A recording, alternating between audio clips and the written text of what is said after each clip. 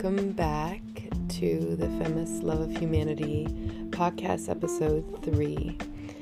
This episode is centering around the idea of nuance and our life being a tapestry, and also numbness, around the specific theme of numbness. So I want to discuss numbness because I felt it in my life in various seasons. Seasons being another overarching theme of this podcast today, and probably many that I will get into. But looking at seasons in my life where I've experienced depression in a variety of forms, like depression where I'm going up to my room at 5 p.m. and not coming back down, to being simply a little more numb and experiencing life with a level of distance between the scenario or the context that I'm operating within and where I am in relation to it. So I look at numbness in different ways now. I look at it more nuanced, and I've come to realize that perspective is a major tool in our tool belt, and we have the ability to shift our perspective and learn a whole other nuance or side or fragment to the whole. So when I think about numbness, I think of it as either numbing out in something that maybe I'm doing to distance myself because there is a feeling that if I'm not numb, it will be maybe too loud, too much, too painful, whatever that idea may be. But then I also see numbness blurring into this call to stillness and being still. Being still was not something I was comfortable with in my life in many parts.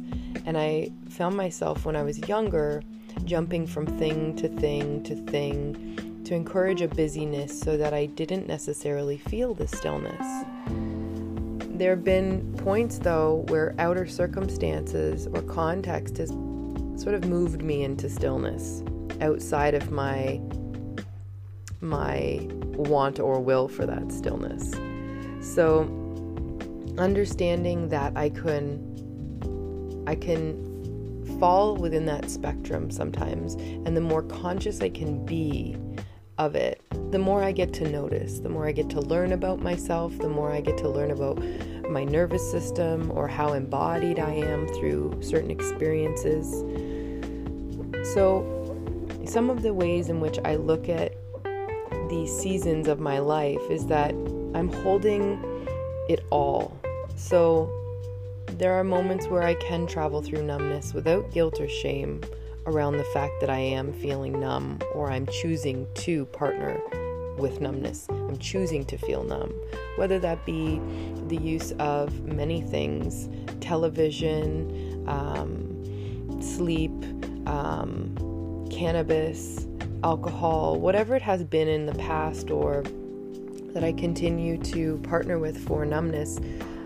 I'm not shaming myself over it because I understand that it's a season. It's not a permanent state. And I also like to look at my life in seasons, or even another metaphor, as a tapestry that holds all the richness of what I've already experienced. I don't have to condemn specific portions of my life in order for me to feel the richness of my life. So another metaphor that I like to look at as well is that regardless of the waves, the individual expressions or the sections of the tapestry, it's always the whole thing. Regardless of the waves, I like the water analogies as well. Regardless of the waves that I'm experiencing, I'm in the waves, but I'm also the ocean, and I'm also the water, and I'm also something bigger than this that is experiencing this and partnering with this.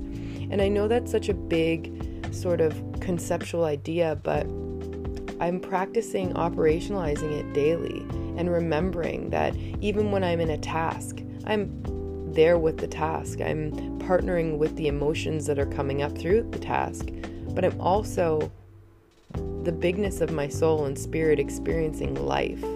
And sometimes when I can do that and hold both perspectives at once, it takes the pressure off. It relieves my perfectionism in the moment. So I also like to look at the perspective of life as a gift. And this can be hard to access in my numb or depression seasons.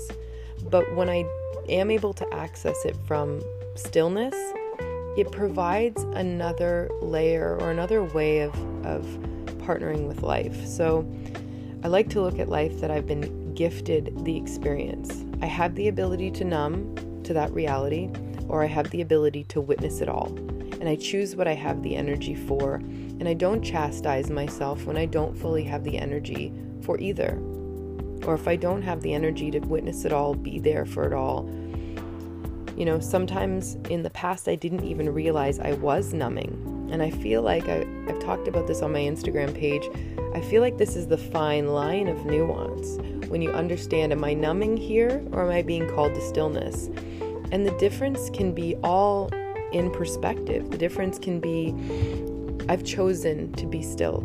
I've seen in my life, I've started to slow down.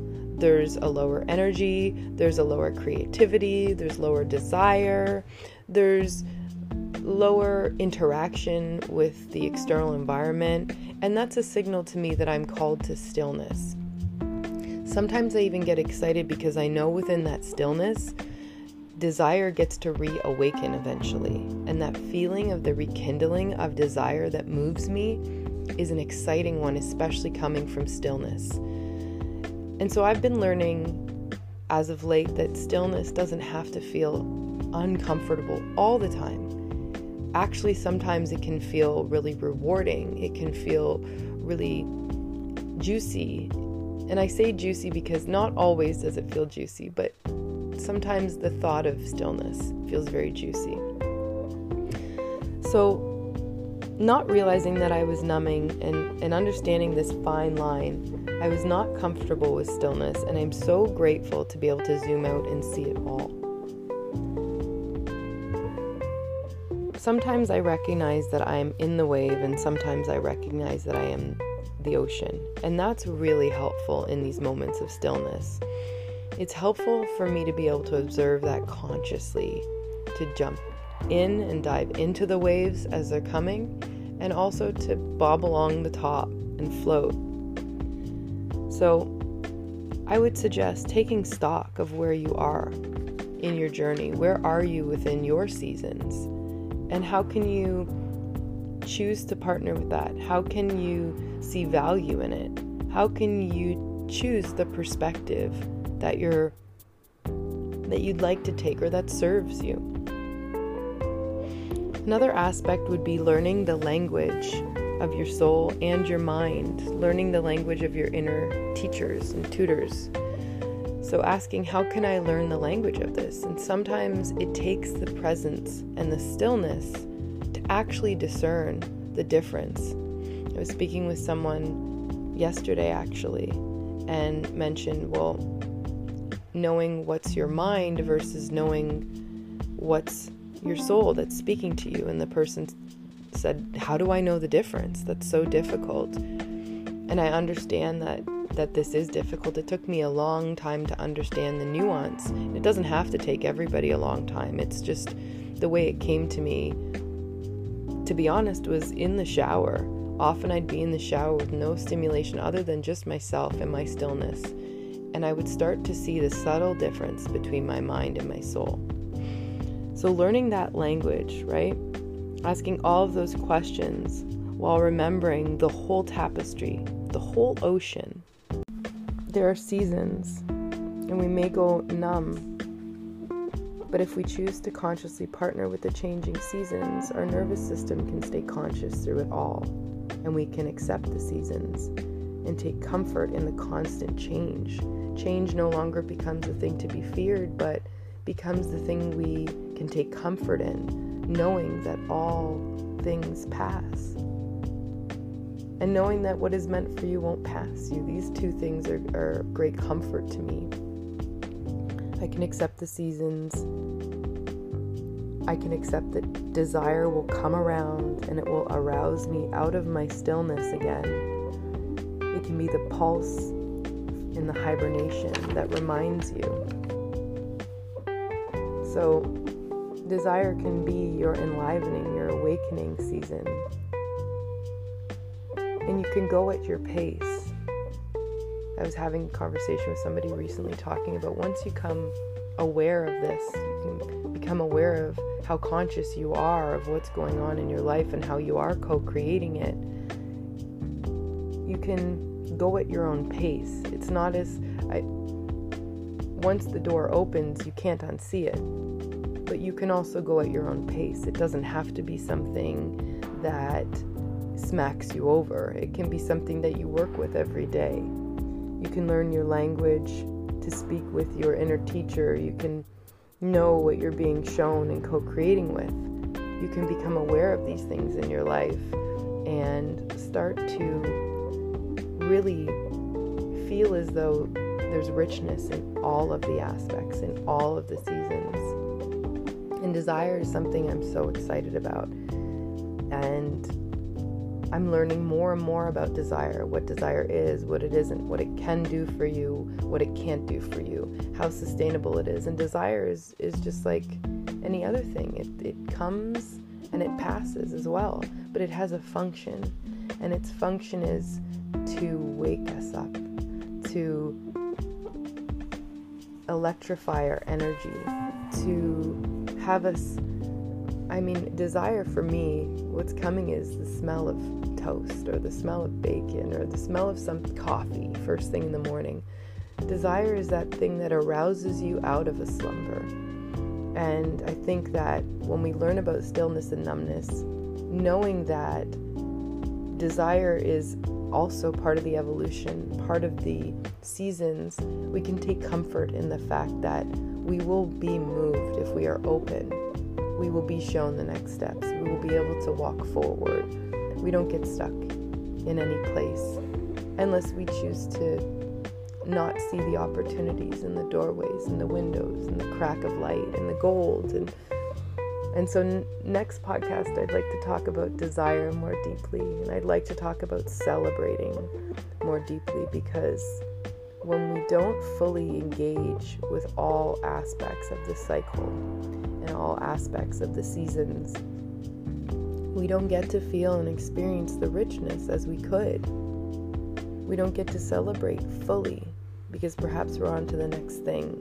We don't necessarily allow desire to really stew and simmer and build momentum and create exponential energy increases if we don't allow our bodies to hold it and sit with it.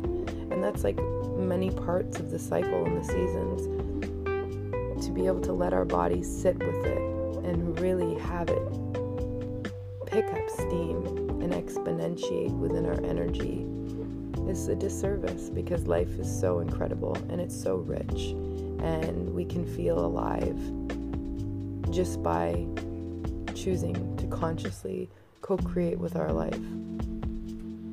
Thank you for listening. I can't wait to return and discuss pleasure and desire. Thank you very much. One exercise that I did while exploring my seasons of numbness, trying to understand how they were of use to me as opposed to condemning or looking at them as wrong, was to take an inventory of the various experiences in my life that had a lasting impact on me. Creating the first 2 episodes of this podcast also helped with this, because I was able to look at my experience to date and reorganize or recatalog that, because I believe that this patchwork or this tapestry of our life that we're creating, we can go back and re-sew patches. We can add to those patches. We can embroider. We can add nuance. We can re-perspectivize. I like this, being able to use that word. Re-perspectivize or perspectivize a situation. And the first 2 episodes of my podcast really afforded me the ability to reflect in a way that was paying homage to the learning and the experiences in reverence, as opposed to in frustration. And so I would encourage that. Take an inventory of your life and decide what you want to remember and how you want to remember it. You have the ability to do that. And I know that there's talk in circles about bypassing, or, some people might get the fear that perhaps they're tricking themselves. They're taking a really negative experience and putting a positive spin on it. But I think when you're really conscious and you're really interested in acceptance, and you do it from these still moments of complete bare honesty with yourself, you can look at how you looked at it then, but you can add the layer of the wisdom you have now and understand it from a whole different vantage point. And in some cases, you actually release yourself from some of the chains that felt like were maybe around that, or from the heaviness of the experience, and you can recapture that experience in a way that's more elevated, that serves you, that actually becomes a little patch on your Girl Guide sash or on your Boy Scout sash. It becomes something that now is giving life, that you've been able to perspectivize in a way that offers you growth and also offers you a sense of accomplishment when you actually look at it, your past, from a different perspective. So I would suggest that take inventory, take stock. It's not necessarily cherry picking your life, but it's certainly looking at the moments of pain in their richness, looking at the moments of learning and being new and being green or being vulnerable or being embarrassed, and claiming them as part of your story and claiming them as part of the whole thing and part of your strength, and claiming them in a way that actually makes you masterful. It's that idea of incorporating them into the work of art that your life is, and you get to decide how they add to your overall experience, and you get to decide that they don't necessarily detract. When you look at your lifetime and you look at the overall picture that you are the ocean, or that your life is the tapestry, or that you're experiencing seasons, you can accept a lot more than if you're only looking at the result and you're only looking at what you've gained materially. So I think that it's really worthwhile to go back and visit the past in a way that honors your experience. And if you make a commitment to yourself that when you look at the past, you're going to look for what you did right, you're going to look for the growth, you're going to look for the richness. And I love that word. Promise yourself you'll look for the richness. You'll hold a whole new light. You'll look at it as if it was your child or your sibling or somebody in your life that was learning, and have that same compassion for yourself and write that into your tapestry. And now suddenly you get the badge and you've chosen it. You don't have to wait for someone to tell you that that's the badge or that's the gift or that's the gold. You get to mine the gold from your own experience, your own past, your own heart, your own cellular and energetic experiences. You get to mine the gold. That's part of the journey. That's part of the excitement. That's part of why we're here. And so I would say what I'm not doing, and what I would suggest for you to do, is to not allow the external to dictate what gold you get to mine from your life, and really be open to you're the one steering your ship. You're that big that you get to reveal the gold from every experience that you've had. Every experience. And make the commitment going forward. Every experience you have has gold in it, especially the hard ones, because I've done enough work to know within my bones that every rainy day, every low, every stillness, every heartache produces gold. You just have to be willing to look for it. And sometimes the willingness comes in the form of acceptance. Sometimes it comes in the form of journaling. Sometimes it's frustrating and you can't see the gold and you just have to sit and be patient. But as long as you're open to the idea and the concept that everything has gold, you will see it. There are seasons and we may go numb, but if we choose to consciously partner with the changing seasons, our nervous system can stay conscious through it all, and we can accept the seasons and take comfort in the constant change. Change no longer becomes a thing to be feared, but becomes the thing we can take comfort in, knowing that all things pass. And knowing that what is meant for you won't pass you. These two things are great comfort to me. I can accept the seasons. I can accept that desire will come around and it will arouse me out of my stillness again. It can be the pulse in the hibernation that reminds you. So, desire can be your enlivening, your awakening season. And you can go at your pace. I was having a conversation with somebody recently talking about once you become aware of this, you can become aware of how conscious you are of what's going on in your life and how you are co-creating it. You can go at your own pace. It's not once the door opens, you can't unsee it. But you can also go at your own pace. It doesn't have to be something that smacks you over. It can be something that you work with every day. You can learn your language to speak with your inner teacher. You can know what you're being shown and co-creating with. You can become aware of these things in your life and start to really feel as though there's richness in all of the aspects, in all of the seasons. And desire is something I'm so excited about. And I'm learning more and more about desire, what desire is, what it isn't, what it can do for you, what it can't do for you, how sustainable it is. And desire is just like any other thing. It comes and it passes as well, but it has a function. And its function is to wake us up, to